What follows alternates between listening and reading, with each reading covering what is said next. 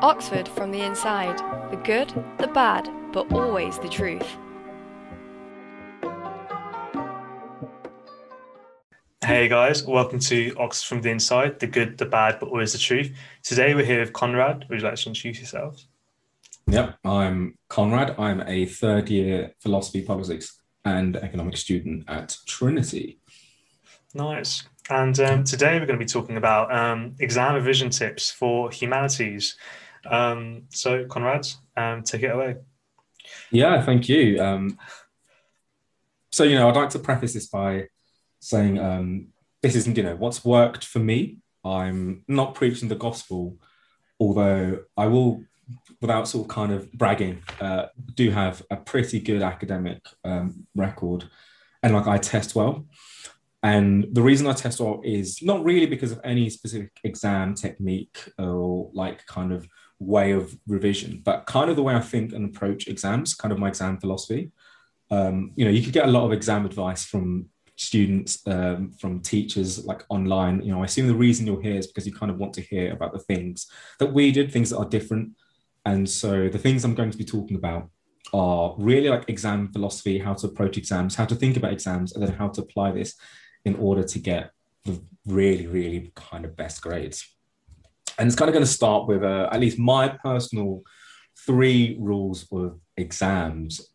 So the first one and the most important one, and this is the thing I'm really going to flesh out, is you don't do economics A level, you don't do history A level, you don't do maths A level. You do Edexcel Economics A 2015 brackets B, or OCR maths, whatever the specific code is.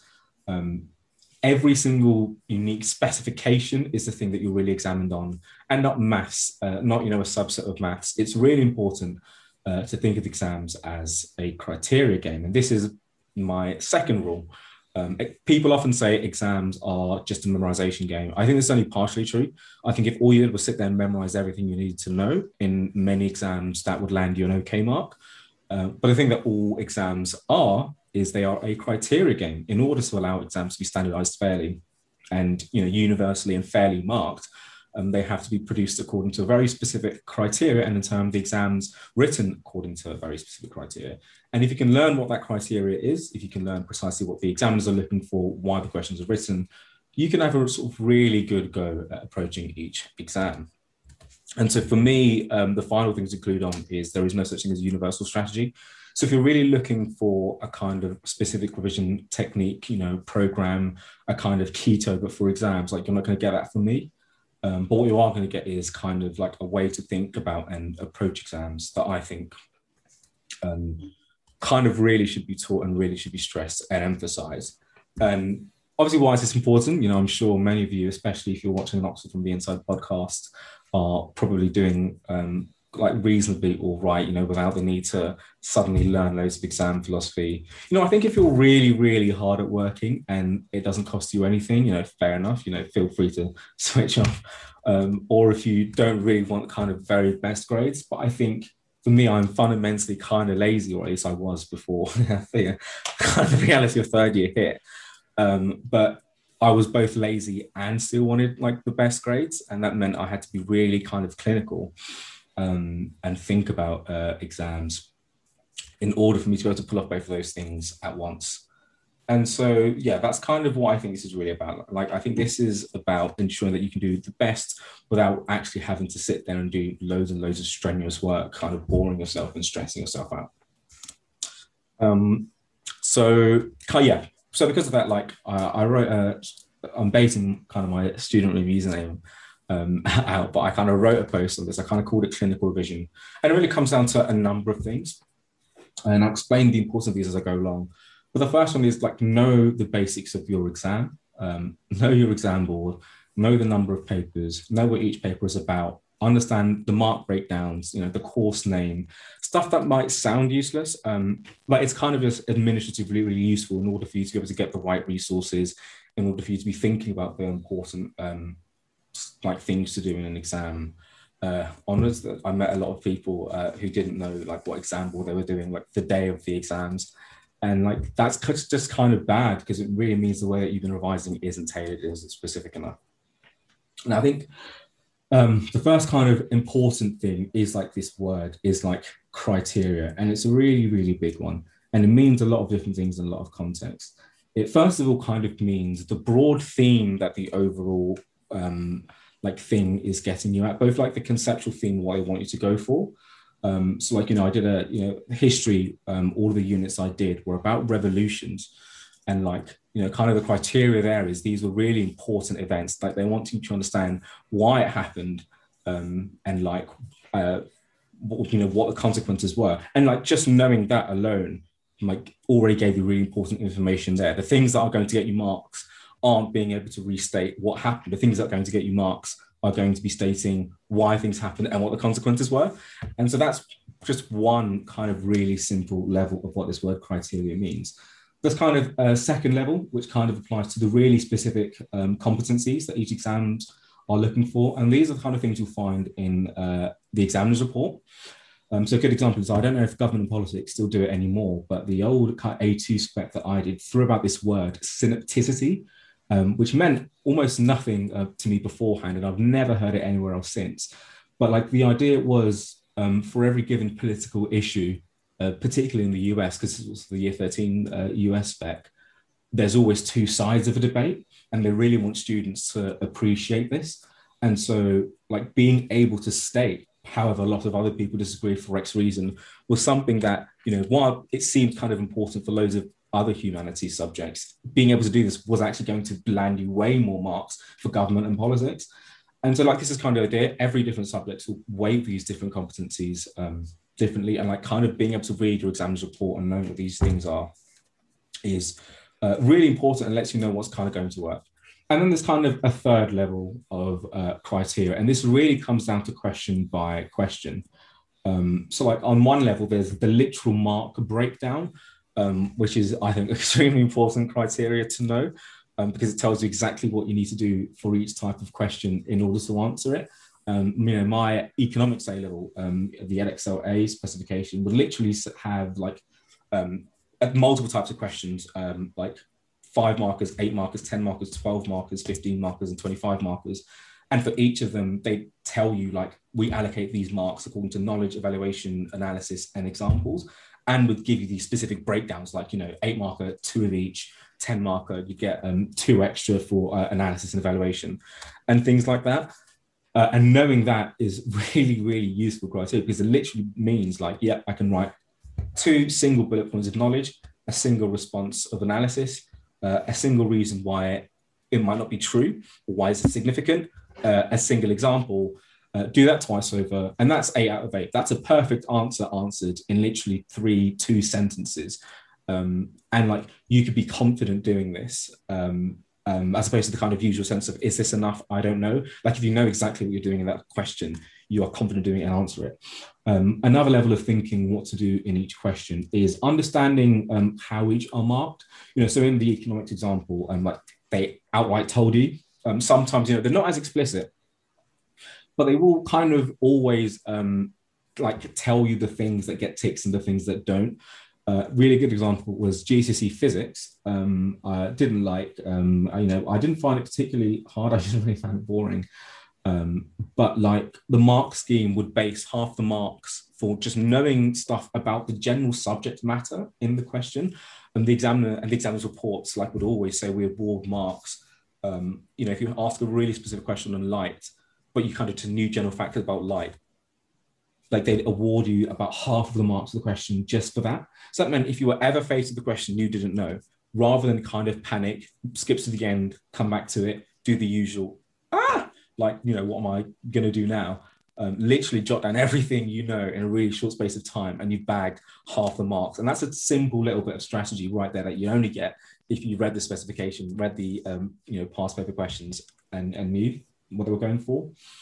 And then the final kind of thing, sort of like most complex conceptual tier of thinking about criteria in respect to specific questions, is again going back to this thing of understanding like why you're being set this question, what it aims to achieve. And this is kind of given by understanding a specific question within the context of like the specification and within the context of the competencies they're looking for. So if you'll set a history question, at least I was on what was the most important cause of like the collapse of the Berlin Wall, something like that. Alone, like, you know, I'm sure many of you know kind of generalized advice approach a question like that quite well. But the thing with this paper, the specific exam was, so again, this was the revolutions paper. So again, important factors like what were the revolutionary effects. But not only was this the revolutions paper, this was also the broad change over time unit. So unlike some of the other focused ones, you got credited for knowing kind of like big history. And so it's actually quite useful to understand and know some of the long-term courses. So those are some of the things you want to talk about in order to show breadth of knowledge. You know, it's history. And so they're not only interested in evaluation, but something that kind of was mentioned in the exams reports, mentioned in like past papers, mentioned in the specification, is things like being able to understand different ways of interpreting history, which is a little bit different from evaluation, right? Evaluation might be saying scholars disagree because this is actually more significant. Whereas questions of interpretation are scholars disagree because even if they agree it's significant, they agree it's significant for a different reason. And it's just things like that, things which seem kind of small, but might be the difference between an A star and an A, might be the thing that gets you those specific marks they're looking for in order to achieve like 23 out of 25 and so on. And so when thinking about questions, it's kind of useful to have all those things in mind. For example, like the way in which the question is marked, banded questions have a lot more of these types of criteria, right? So if the mark scheme is 20 to 22 for X, 22 to 23 for X, 24 to 25 for X, it's often very different from the kind of economic example I gave where they are going to give you 4 points for different knowledge. Because it might often means that actually you might, for one subject, have to think on a more difficult conceptual level than another subject. And it's kind of really being able to do that. So those are the ways to think about criteria in terms of questions. So like I've already hinted as to how to apply this to like revision. What does this actually mean? So like three things I've already hinted at, which are all really important: specifications, examiners' reports, past paper questions. I just wanted to know, could you give an example of the Berlin Wall and how the different ways like the examiner wants you to answer that compared to what a student might think that they should do? Like, I mean, so like I do think an easier example is actually going to be thinking about government politics and what I was saying about synopticity, for example, right? If you've got a question which was something along the lines of, I'm trying to remember what I did in year 13. If you've got something along the lines of like,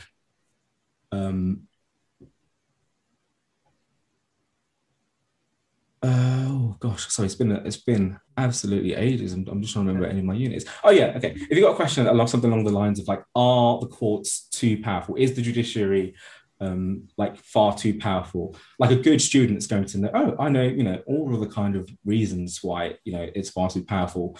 And they may give what they believe to be a really strong reason kind of why it's not, the existence of checks and balances, but then come back with another reason why it's kind of too powerful. And like those reasons might not be necessarily interrelated, but they might reflect kind of strong, independent, cohesive reasons. The problem was this synopticity requirement that's specifically listed in at least the specification that I did was about understanding two sides of specific policy issues, that issues in the US are really highly partisan. So for example, like what you could have done instead was taking checks and balances rather than compare checks and balances with another reason why actually they're not powerful is, what do the Democrats and what do the Republicans both have to say about checks and balances? You know, one side is going to say, actually, no, they're just not enough. The other side is going to say, they are enough. And like, that's just a different choice of argument, right? That's kind of just saying, rather than talking about checks and balances, and then, you know, this other thing, I'm going to go for checks and balances and then different perspectives of checks and balances. But one of those things is going to get you into those higher bands because it's specifically listed in the specification as this thing that we're really looking for in particular. And it's kind of the exact same approach, right? If, like I was saying with history, if listed in the specification is that like, we want to like have people to understand big changes over time, then when it comes to picking the arguments that you're going to run with, picking the ones that show big changes over time are going to matter. And again, like it comes down to like, do you know, I mean, this is a really nice segue, right? The most important thing, first thing, like read the specification, because the specification is going to tell you all of those things. It's going to tell you like how much you need to know, kind of the basics. It's going to tell you the specific kind of competency that they're looking for. They're going to tell you like the themes that they're going for. You know, if you have a topic on like the stewards, they aren't going to expect you to know everything about the stewards. They're going to expect you to know certain things about the stewards, and that's going to tell you what those things are. And so like specification is super important, but examiner's reports are also really, really important, because the examiner's reports are where you're going to get some of the insight I've provided about kind of like what are those things that they particularly like students to do, what are those things that students kind of don't do, what are those traps, and then finally past paper questions. Both to get like a flavor of like what sort of questions you're asked, kind of to get adequate scope specification, like, you know, how broad, how narrow are these questions for each of the topics. Read past paper questions for a single topic in successive years to get like a cover of how much really within the wider topic you would need to know, like as a whole, because things after enough time will repeat. And then also just kind of use them to like practice. Make sure you're looking at answers when you're practicing them. Make sure you're referring to those examiners' reports and to like past paper answers. And yeah, it's kind of things like that. And I think, you know, thinking about exams clinically isn't particularly hard to do, and it almost sounds trivial, but it makes a huge difference to the amount of kind of work that you need to do, like a massive amount. Like I kind of have a small amount to say, both about like specific stuff about like how to think about planning, exams, personalization. Do you have any questions beforehand, before kind of like on what I've said, before we move on? Not any questions, but I guess like, would I be right in saying that?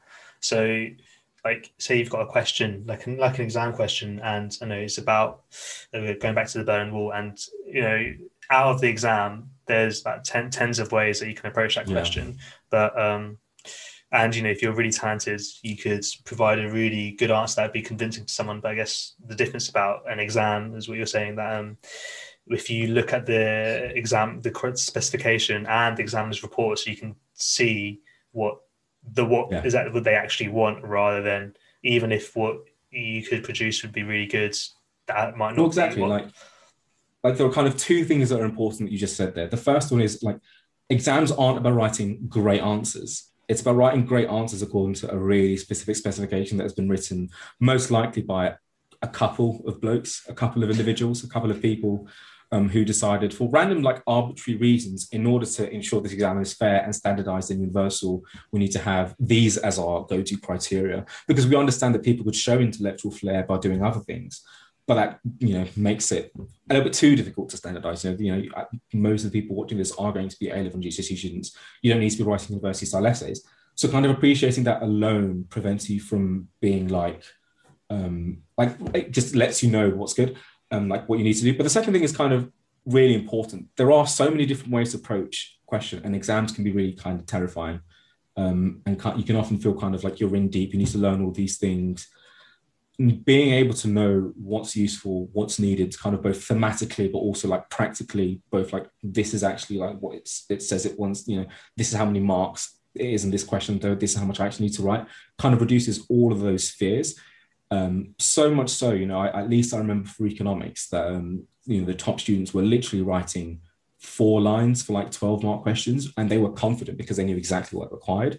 Like, it's kind of this sort of thing. It's just kind of useful as a matter of confidence, both for yourself, but also, yeah, all exams are really a criteria game. That's absolutely right.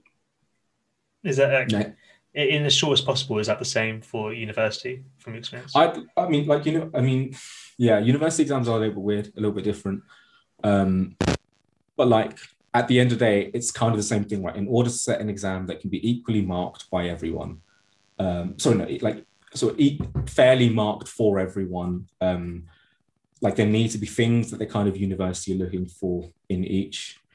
And so, like, to some extent, they are going to be wanting, like, to see you understand what the basic academic field for a given topic looks like. They're always going to be wanting you to see, actually, like, demonstrate a couple of sort of back and forth to show you understand what the debate looks like. They're always going to have this original thought requirement, which really just means, have you provided anything novel, you know, kind of, be it just like conceptualization, argumentation, like characterization. So there are always going to be things that's kind of not, you can go into an like exam being like, these are kind of the things that I should be attempting to do in this essay.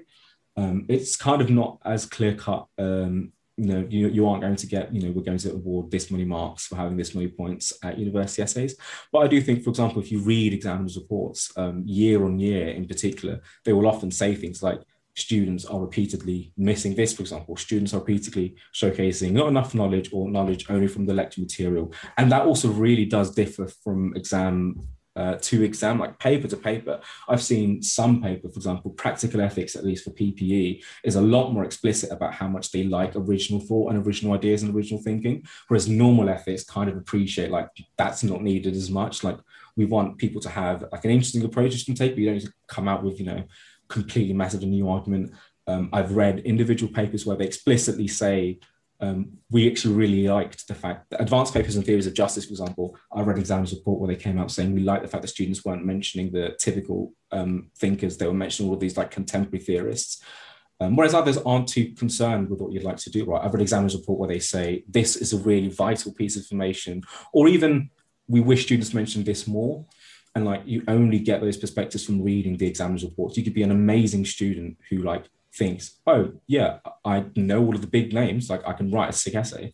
And then you go doing so, kind of get a high 2-1, mid 2-1, you wonder why you can get a first class. And it's because actually what you think is good enough in terms of like the original thought requirement, they're expecting more in a certain paper. So I absolutely think like the element of thinking about each exam like in itself, like as its own beast requiring its own unique set of criteria, holds true of every single exam, humanities, like university, postgrad, whatever, is absolutely true. It's just some of the more practical stuff is obviously easier to apply at A-level and GCSE, and it's a little bit harder to kind of work those things out at university level, but I think the fundamentals are absolutely true. No, sure. You said you had a few more things. Oh yeah, kind of just sorry, I'm getting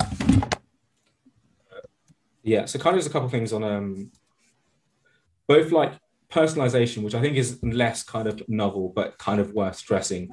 In light of being really clinical about how you approach exams, you also need to kind of apply the same mindset to yourself. You will have different strengths, different weaknesses, and tailoring your revision around those is extremely important. And like people kind of already know what that means, but it does mean, for example, spending more time on your weaknesses. It does mean adjusting specific revision techniques to specific weaknesses you have. I think a good combination, and probably where I realized that I'd cracked how to do exams, I just need to give this anecdote, is my French GCSE. So languages have never been intuitive to me. Of all the GCSEs I did, it was one of the one I found hardest. And writing wasn't intuitive to me either, but I knew the way that writing was, I knew first of all I need to spend more time thinking about this, but also I knew the way that it was marked. And there were kind of two weird elements about how it was marked, which is, so I have notes then. So firstly, like for the writing, the mark breakdown would give you loads of marks for complex phrases, things like one could agree that. And they'd also give you separate marks for tenses. So for my writing exams, I literally Googled cool French phrases, found 10 that were in every single tense, and then literally wrote those down, memorized them, and made sure I put them into anything I was writing about, because that would get me 20 out of 30, I think, already. And then also for like speaking was my absolute worst. But the interesting thing about the way that the speaking was marked was they only marked you on responses to your oral presentation. So you'd give this 2-minute oral presentation, not marked, be asked questions and you were marked. So what I did was I wrote a really narrow, tailored presentation. It was like problems to do with the environment in order to anticipate the questions that I would be asked in turn. And then because I knew this was something I needed to spend a lot of time on, spent ages learning those answers. So yeah, I had a great speaking exams that came across as significantly more fluent than I ever could be. And like, that's kind of the idea, like spending more time on those things that I needed to, but doing so in a way that shows kind of real care and consideration about the way that the exams are marked and written. And like, so I think that's just kind of the way I think about personalization. Final thing is just how I think people should approach revision. Don't really have too much to say other than two main things. First of all, revision needs to be goal-oriented, which is really important, but like doesn't go said enough. I think if you're thinking about constructing a revision timetable or thinking about building like a long-term revision plan, make sure it's goal-oriented. Make sure it's not, I'm revising this amount every single day. It's two things. It's have a like long-term plan of when you want to know things by a certain week, when you want to cover things by a certain week. And in your short-term revision timetable, aim to cover a certain amount in each session. That's going to be so much more useful, both for you, like confidence-wise, both for you, like feel like you know what you need to do, but also making sure you don't miss gaps. It forces you to do some of those boring administrative things like writing down all your topics, making sure you like know what all your topics are. It forces you to think in the way that you've done, like blah blah blah, like so in the way that I've been saying, and blah blah blah. Like it's kind of the right approach, and you want to do it both long term and the short term. And finally, like a repetition is also more important when you're constructing kind of like a long-term revision plan or short-term revision plan. It's more important to cover more material in a short space of time, but revisit it, than it is to kind of space out your revision, but cover like everything. If that makes sense. Like if you have a choice between a revision timetable that is like 20-minute fragments of all your material in 2 weeks, or spending like an hour doing in-depth research, but you only cover it once before your exam, the former is going to be useful. But I will say, given what I've said about personalization, kind of only take that as true as much as it applies to you. Just 9 out of 10 times that will be useful for both making sure you really understand it, giving you the opportunity and space to actually improve every time you visit a topic, which is particularly useful for humanities, and making sure you are able to fill in any gaps. But yeah, I think that's kind of what I have to say. I'm like happy to take any questions though. No, nice, thank you. That was amazing. That was pretty, No, yeah, that was pretty insane. Yeah, just so much, like, just like, yeah, like, no BS, but pure gold.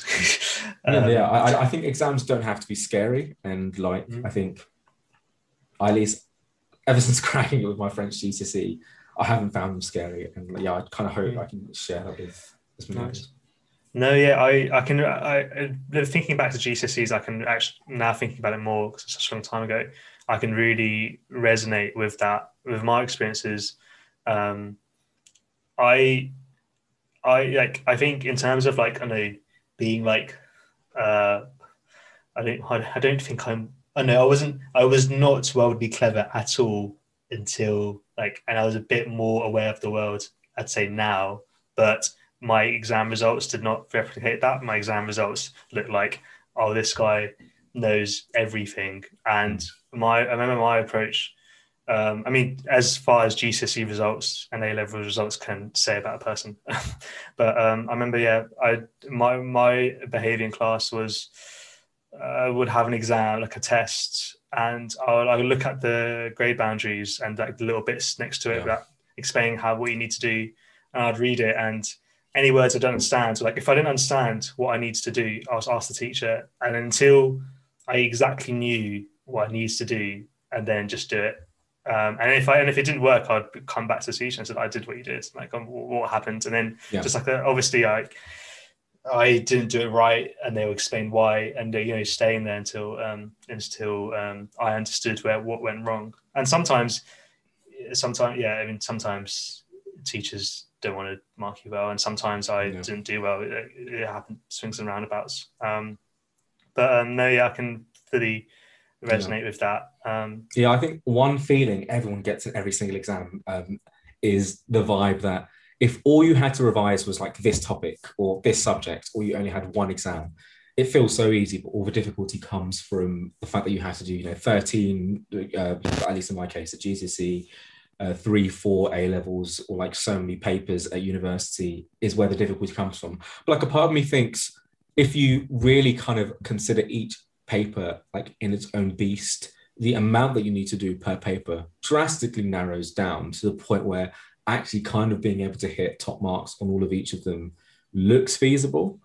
And so, like, again, it's why I've been stressing kind of like a confidence aspect of all of this. I think there's a degree to which having a kind of universal approach to exams in general makes you so much more inefficient and just makes them seem scarier. And like you being more inefficient does actually make them scarier because they are literally harder, because here you are trying to do like all of this learning. The truth is, in terms of actual material, I've dedicated very little time to learning of material. I'm awful at rote learning. I'm awful at sitting there Not even memorization. I can do. I just find it horrendously boring. I've never been able to sit there for hours on end. Most of the effective revision I do is things like just writing essays, things like thinking, things I find fun. But the reason I've been able to do that is because I have developed the ability to really kind of know what is a right amount to learn per exam, or like how much I can get away with not knowing. I want to say something I've kind of missed, just because every teacher has told me not to do this and I've not followed their advice. But the predictive element of doing all of this is pretty astounding. For GCSE history and A-level history, I predicted every non-source-based question to the point where the days before the exam, I wrote model answers to what I thought were going to come up, and they all came up. And like I was predicting questions left, right, and centre for every single GCSE and A-level I did that was humanities focused. Purely because I'd read all the past papers, I knew the thematic and conceptual elements. Like I had such a strong sense of what could come up, that like I didn't need to therefore, be the guy sitting there learning for hours on end. So like, as much as this kind of all sounds like it's very sweaty and sort of high level, I personally at least think this is the easier, lazier approach.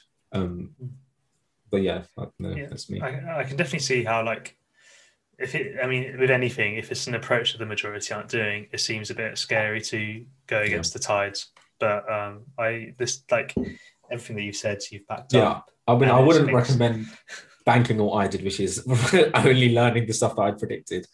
It takes quite a lot of confidence, but at least I would recommend you kind of being clinical in the way that I've been on about.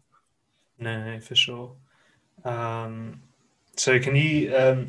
What was your give us a whistle-stop tour of your experiences of using what you've said from GCSEs till now? Like anything, is there anything that you've missed out that were quite key? Oh, whistle-stop tour. I think the examples I've given have been good. Yeah, what I will talk about actually is, so I've given kind of load of examples about how to apply this sort of things, but in terms of how this affects my overall revision strategy, yeah. So for example, A-level, one question people always start is, when should you start revising? But if you kind of haven't got the gist of this whole entire spiel, it depends on the subject, depends on you. So a very specific feature of the government and politics A-level in year 13 was that they'd vary the questions far more than any other A-level I'd ever seen. They'd seem to ask different takes on the same topic, way more so than anything I'd come across. But it doesn't really matter, because the synopticity requirement meant often for a given topic, you could just be one perspective on this, however, and kind of take an argument that was similar a bit. So let's say this is the first time they asked the question about restricting voting rights, but you vaguely know from your other topics that Republicans are against that sort of thing. So it's always possible to say one response to this is that it's a restriction of freedom. So the actual learning of the content, in terms of the arguments, in terms of hitting this synopticity requirement, wasn't a problem. What it did mean was all the facts that you'd need to know might vary quite a lot. So the very earliest formal revision I did in year 13, once identified this, was about January. So halfway through still my learning, we were allowed laptops in class. I stopped paying attention to the teacher, because the stuff that he was talking were all the things I knew you could kind of come up with to meet those synopticity marks. And I started making a list of facts for every single past paper question, in the hope that that would be enough to cover what might come next. I didn't learn them, but knowing what they were allowed me to basically, I don't want to say make them up, but cram kind of as many as I could, have a gist of what sort of facts would apply, kind of be a little bit liberal or loose. But the point was, come exam time, I was way more confident in what sort of facts I might need to know than anyone else, irrespective of whether I actually took the effort to sit there and learn them. I learned quite a few through the process of just kind of making them anyway. I'm not going to lie, that I do have an okay memory, thus my lack of need to sit there and memorize. But that's kind of one example, right? So this was the very first formal revision I took, was in identifying this thing a year in advance. I realized actually the thing that was most useful for politics required me to spend ages doing this really extensive, really boring work. But that's because actually, once I knew that I could hit kind of all of these marks kind of quite easily, doing this thing, which I stopped doing in May, was going to set me completely straight. And so I didn't start other topics until later. History, most of my effective revision was creating past paper questions. for the reasons I've said, I was pretty strong, confident in what would come up because I just knew the course thematically so well. And I knew the way it was marked. It was marked in bands according to some of the criteria that I've said. So I kind of had a rough sense of what an okay essay looked like. Economics, I started a little bit earlier than, that's not true. No, that's a lie. Economics, I didn't start that early at all because the economics course, at least that I did, awarded marks so easily, and 90% of the marks they awarded, essentially analysis evaluation marks, were for being able to, well, for things that you could think of on the spot, right? Things like what's the benefit of growth, what's the cost of unemployment, and so I didn't revise any of those things in the textbook, and that led me to revise facts. Except I didn't need to revise that many facts because I knew that facts were only ever like 4 out of 25 marks, like at max, something like that. So economics was one of my sort of least like intensive. Maths, I'm not gonna lie, I can't. Maths, physics. Actually, what I said about physics GCSE, so it's still possible. Maths, I didn't really do it. There's not much I could do other than loads of practice papers. Maths isn't as easily gameable, I'm afraid. This is primarily humanities talk. But I think that's kind of like a rough sense of how, in the space of a year, I kind of approached each topic. And like, I think at university, I'm very much doing the same. Every single paper, to be honest, every single topic that I do within each paper, you identify themes in the examiner's reports for each of them, and like identifying those themes and identifying the kind of patterns you see in past paper questions means my strategy right now is to write representative past paper questions. So pick the past papers that I think are most likely to be transferable to the topics I think are going to come up, and just write past papers for those, not in timed conditions. I'm not doing anything in timed conditions until much closer to time. I'm using this as an opportunity to like fill in as many gaps as possible. And it's like, this is kind of the idea, like I kind of know what I'm doing for each paper. I can't really speak to whether it's going to work at university because, I haven't done my exams yet. And, I might completely fail, in which case, like, if you're watching this after I have failed, don't listen to me. But like, yeah, I think this is definitely just now a kind of rote way that I think about any sort of test that I do. And like, it's worked for me in the past. It worked for me first year of university, even though I did have a little bit of meh with economics. But again, that's kind of maths. And hopefully it works again. But I've at least, I can attest to that. This has helped me. Yeah, I mean, obviously, because I do chemistry and maths and further maths A level, it's strange. Like, yeah, in some ways, you can maths, like, I don't know what the new A levels are like now, but I imagine it's fairly similar. But you can massively game them in the sense that past papers is king. Who's done the more past papers will more likely do well. But then the thing that you can't skip is, yes, like, it's basically a method and you just do it 100 times and then you can do it. But if you don't understand how to do the methods, that part, I don't know how you cut corners. Like, I mean, like, yeah, that's true. Like, you just that initial bit of, you gotta grab your teacher and just be like, this right here, I don't understand, and then get them to click it for you, and then the past papers. But because it's not like, because it's the uni maths isn't like that at all. It's much less gameable. Then it's not just a rote past papers. It's a bit more flexible. One thing I wanted to say was back before you were saying about approaching exams, thinking about them all at once. Something I really resonate with that is, so I know my GCSEs alongside of lots of students here, they were pretty good. And I realised in hindsight, looking back, I never planned or aimed to get I was never aiming for 11 A stars. That was never a thought that went through my mind. How I approached it, just sort of naturally, it was just so much more, as you said, like less stressful. Was each subject I would be doing, I would be aiming for an A star. Like, I'll get the grade boundaries, and I'll look at the top, and I'd aim for that. And obviously at the beginning you'd get somewhere in the middle and you just keep climbing up, and then you've done French, whatever, and then you moved on to history, and then you do the same, and then if you do that enough, and it's definitely a lot, it's a lot less stressful, because if you're thinking of 11, that's a lot, but if you think one at a time, by the end you've got almost 11, or and you achieve something that, and I think so literally perfectly described every single exam experience that I've ever had. Because I had moments both in the mirror and also on results day, and also like before and after I'd done my exams, I'd be like, well, yeah, I feel like for each exam, there's kind of no reason why I couldn't get an A star. Like, I'm looking at just this. I'm focusing on you, like edX Early Economics A 2015, and like this is an A star. I'm doing the same. But then I think, wait, that's going to end up being like all of these A stars for both GCSEs and A level. Like that seems a little bit ridiculous.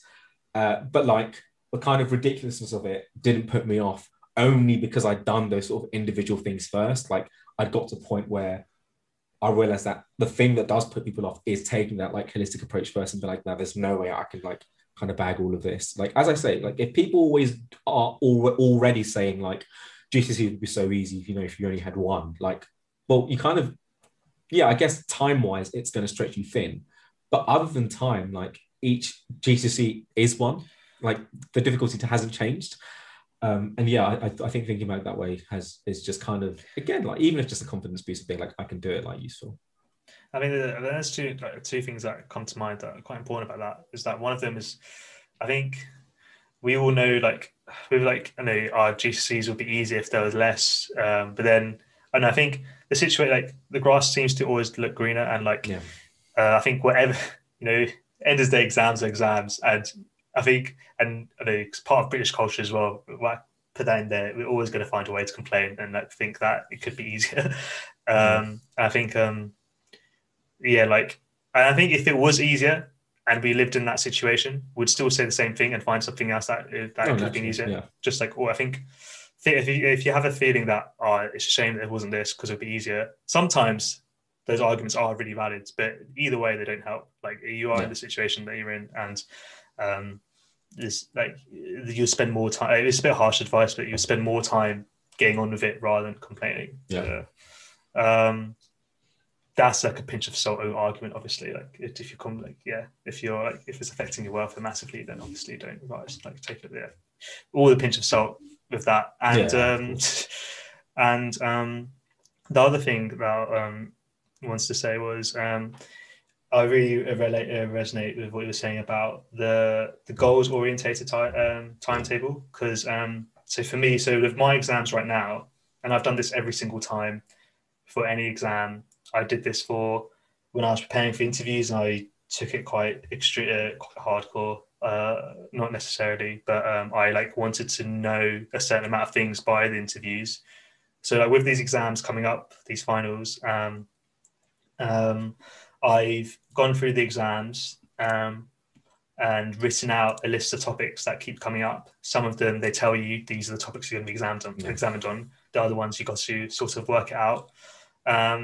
I've got a list of got a list of dates for Sunday. So it's like end of Sunday, like by end of Sunday, and then all of them listed out. And then just got this list of topics and just sort of at first, because I mean, doing it like carefully takes a lot of time, but just sort of fitting them in wherever at first. So getting this large amount of topics I need to get done, and then putting them in by each week, that by this week I've got to do this. And then once you've like, that's 60% of the timetable done. Now you've actually got to make it realistic, make sure you're making time to consolidate. Because if you just revise, something in the first week and then never revisited it and never plan to do that, you got to plan to revisit it. And I think the great thing, I think my main point is that if you write out everything that you need to do by the exams and then also have a plan between now and your exams, you can see like months ahead that if you don't do what you do, like what you're planned to do today, you can see that you're behind like in 4 months, like because you know that if you continue to do this, then by the time the exam days come, you're gonna have to you're gonna like not do everything that you wanted to. And for me, and that's also okay. Like for me, every exam that I've ever done, to some extent, was damage limitation. I don't think I wouldn't. That's not something I would advocate for. But for me, I mean, damage limitation is my personal way of like describing it. But I mean, damage limitation bit, it worked, and I did quite well so far. So in the sense that it came to the exam and I was banking on certain things because time was getting short and I had to focus my attention to certain things. Exactly.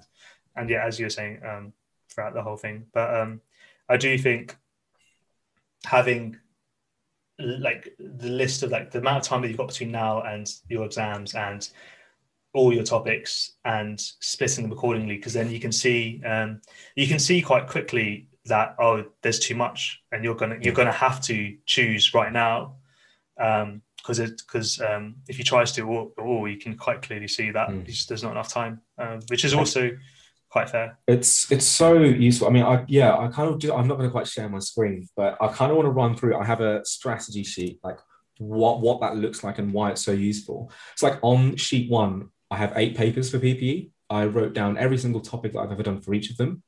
I know that in the exams, I will only have to learn 3. I looked at the past paper questions for every single paper to see how confident that I am that I would be able to answer like a random 3. And for all of them bar 2, I was reasonably confident actually I wouldn't struggle with them. And so for those ones, I chose 4 topics out of everything I was learning, highlighted them. For the 2 topics I was less confident, I chose 5 topics, highlighted them, added up to a total of about 33 topics. On the next sheet, I just wrote down those 33 topics.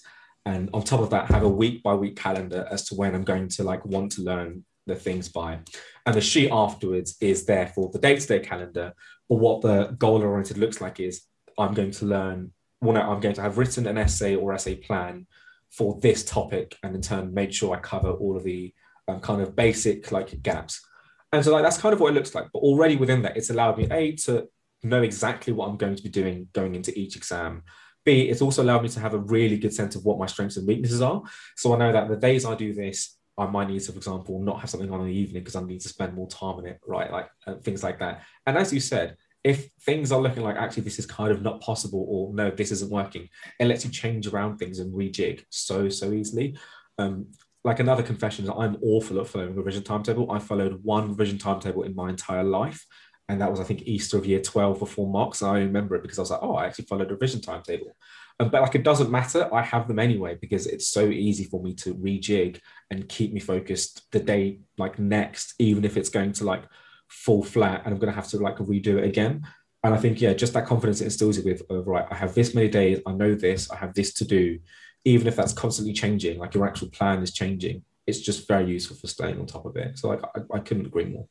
Yeah, I definitely, for me, the idea of having a revision timetable that's not on like a Word document, or for me, pages on Apple, is like I change it like daily like, for me, like because you know, like some days you get more done, or some days you don't get as much. Like for me, like it's not the takeaway message from Stalin's 5-year plans that you're supposed to take. But I remember when I learned about it, and I was like, oh wow, like I mean, that from really over ambitious plans, they didn't reach them at all, but they achieved some things that no one thought they could. I mean, obviously, like the actual backstory that's important is an unbelievable amount of people died. But my point is that if you don't have a flexible revision timetable, then it's more likely you're going to give up straight away.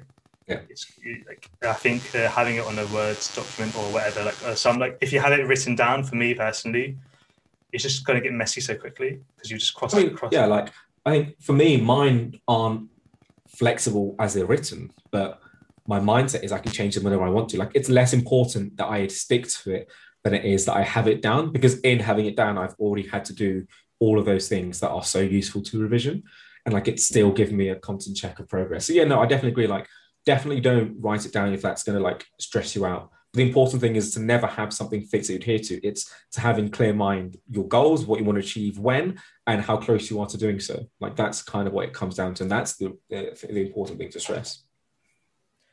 Also, two things I wanted to say as well is that you can.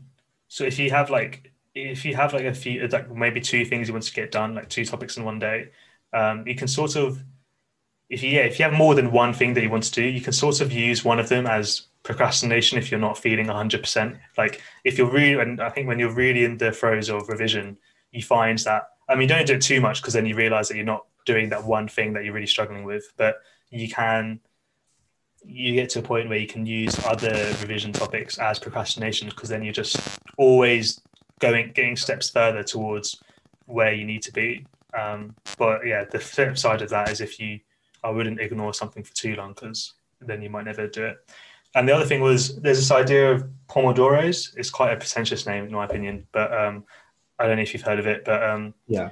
I mean, yeah. I have heard of it. I think the only thing I have to say on stuff like that, the reason I avoided giving revision advice like that is just because it's very kind of personal. I'm not very good at intensely focused revision, namely because I don't like doing any of the sorts of revision that require it. My perfect revision strategy is give me a day, like I can honestly behind a TV, listening to music, just kind of think and mull over an essay. And like, I'm happy with that. I'm not really keen on supervision, but it does work for a lot of people. I think particularly people who have that problem, but do still kind of need that like intense focus, maybe they're doing like a science or just or can't, or, aren't doing sort of like isn't revising that way. Yeah. So Pomodoro technique, just for, I guess, people explaining it, is, I mean, it's kind of formulated loads of different ways, but essentially you set a timer for 20 minutes at a time, and then like a very, very short break. Do that about, I think it's about 4 to 6 times. If you've done it before, you might know the specifics, and then take a longer break. The idea is you're never revising for too long at a time. But within those 20 minutes, you go completely cold turkey, shut off all your browsers, shut off all your devices, do really good focused revision, but it's not too long to tire you out. Take a short break, recollect your thoughts, do that again. And before you know it, you've done, an hour, 2 hours of really good revision, which for most people is better than 6 hours of, mediocre revision. Yeah. And then you get like this break, all in a really bite-sized chunk. So that's a good revision strategy. And like that's a lot of ones teachers recommend. But yeah, like it doesn't really work for me. It doesn't really work for how I revise. But yeah, no, I think like this is something I missed when I was talking about personalization, because I mentioned strengths, weaknesses. Knowing how you revise, how you work, is also another really important thing, and that comes with testing out a lot of different things. You might have a teacher who's kind of really into the boring side of this, which is, are you a visual learner? Are you like do you learn, by just doing this? Do you learn by hearing? And it sounds kind of like, a little bit trite, a little bit kind of like I just came back from a course, but it is actually really useful, because it will often mean you don't need to do a lot of the stuff that just wastes time. I spent far too much of my revision making flashcards in general when I kind of didn't really need to ever. That was a primary revision tactic I did for a very long time, just because it's not kind of the way I learn. But like, yeah, so testing out loads of different methods like the Pomodoro method is very useful, because once you know how you learn best, that's again a matter of efficiency. You don't need to waste your time, feeling bored, stressing yourself out, doing the things that aren't helping. So I definitely recommend giving yourself leeway to experiment, and then like once you find what sticks with it, like go for it. Nice, yeah. I think I was just sharing my experiences with Pomodoros. I fully before that do strongly advocate for, like, this is not the gospel, like finding your like personal ways to revise for sure. But for me, there's a few benefits that I've found for Pomodoros. Is that it's really helpful for when you're going from zero to starting. So if you're like not doing any, if you're starting to revise and you've got this huge mountain to climb, doing 25 minutes isn't that daunting.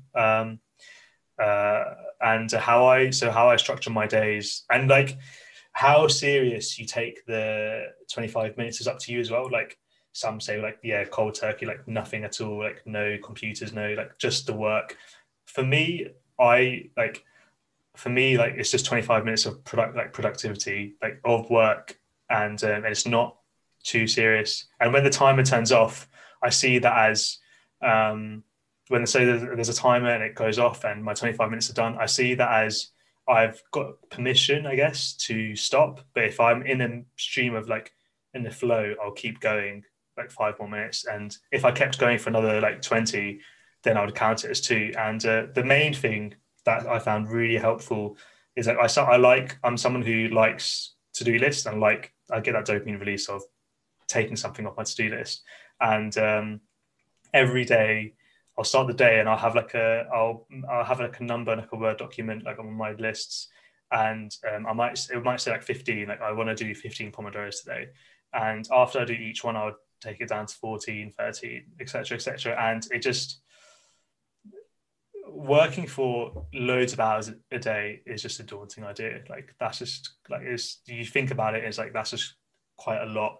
And even like working for like, the idea of like I'm going to sit down and work for 3 hours like that, for me that's quite a daunting task. But just doing one Pomodoro at a time, and then I like, and the idea is never to actually get zero. If I get zero, that's great, and I'll go to -1, -2. But it's just getting like, just doing one at a time. It's the idea of, instead of approaching exams as like you want to get 11 or 11 or 12 all A stars, just like one at a time. I definitely think it makes the you're sitting down, you're just going to do 25 minutes of work, and that for me makes work so much less stressful. And you also feel good, because at the end of each day, for me, from 15 to like 3 or 4 or 7 or 8, it feels good to see how many I've done. And it's just like a way of, I guess, like keeping tally and getting that dopamine release of like the similar feeling of taking something off your to-do list, like ticking something off. Yeah. Can agree more. Obviously, yeah. I see how that works. I think the vibe is, I think the interesting point is precisely the specific things that you did for yourself to adjust Pomodoro, and like that is the important thing, right? That is what's going to get you through. And yeah, no. Yeah, I think if there's anything we're going to end with, is that, I mean, yeah, this is about exams, revision techniques, but pretty much any advice. But yeah, any advice anyone ever gives you, take what they've said, and when you try out yourself, change, like, and you feel like it works better when you change it subtly in your own way, then definitely do that. I think like the best example that immediately comes to mind, which has nothing to do with what we're talking about, is sport. Like, sport develops because the top athletes change what everyone else is doing and do it in a slightly new way, and then 10-20 years later, that's the way now. And it's the same with like revision techniques. You might hear what we're saying, think what Conrad said is like insane, and then develop it, go a step further in a way that we haven't thought of. And you should definitely do that. Like, whatever, as you said, personalization, whatever works for you, and just cherry pick everything you hear. But that is, unless there's anything else, Conrad, that you've got to say.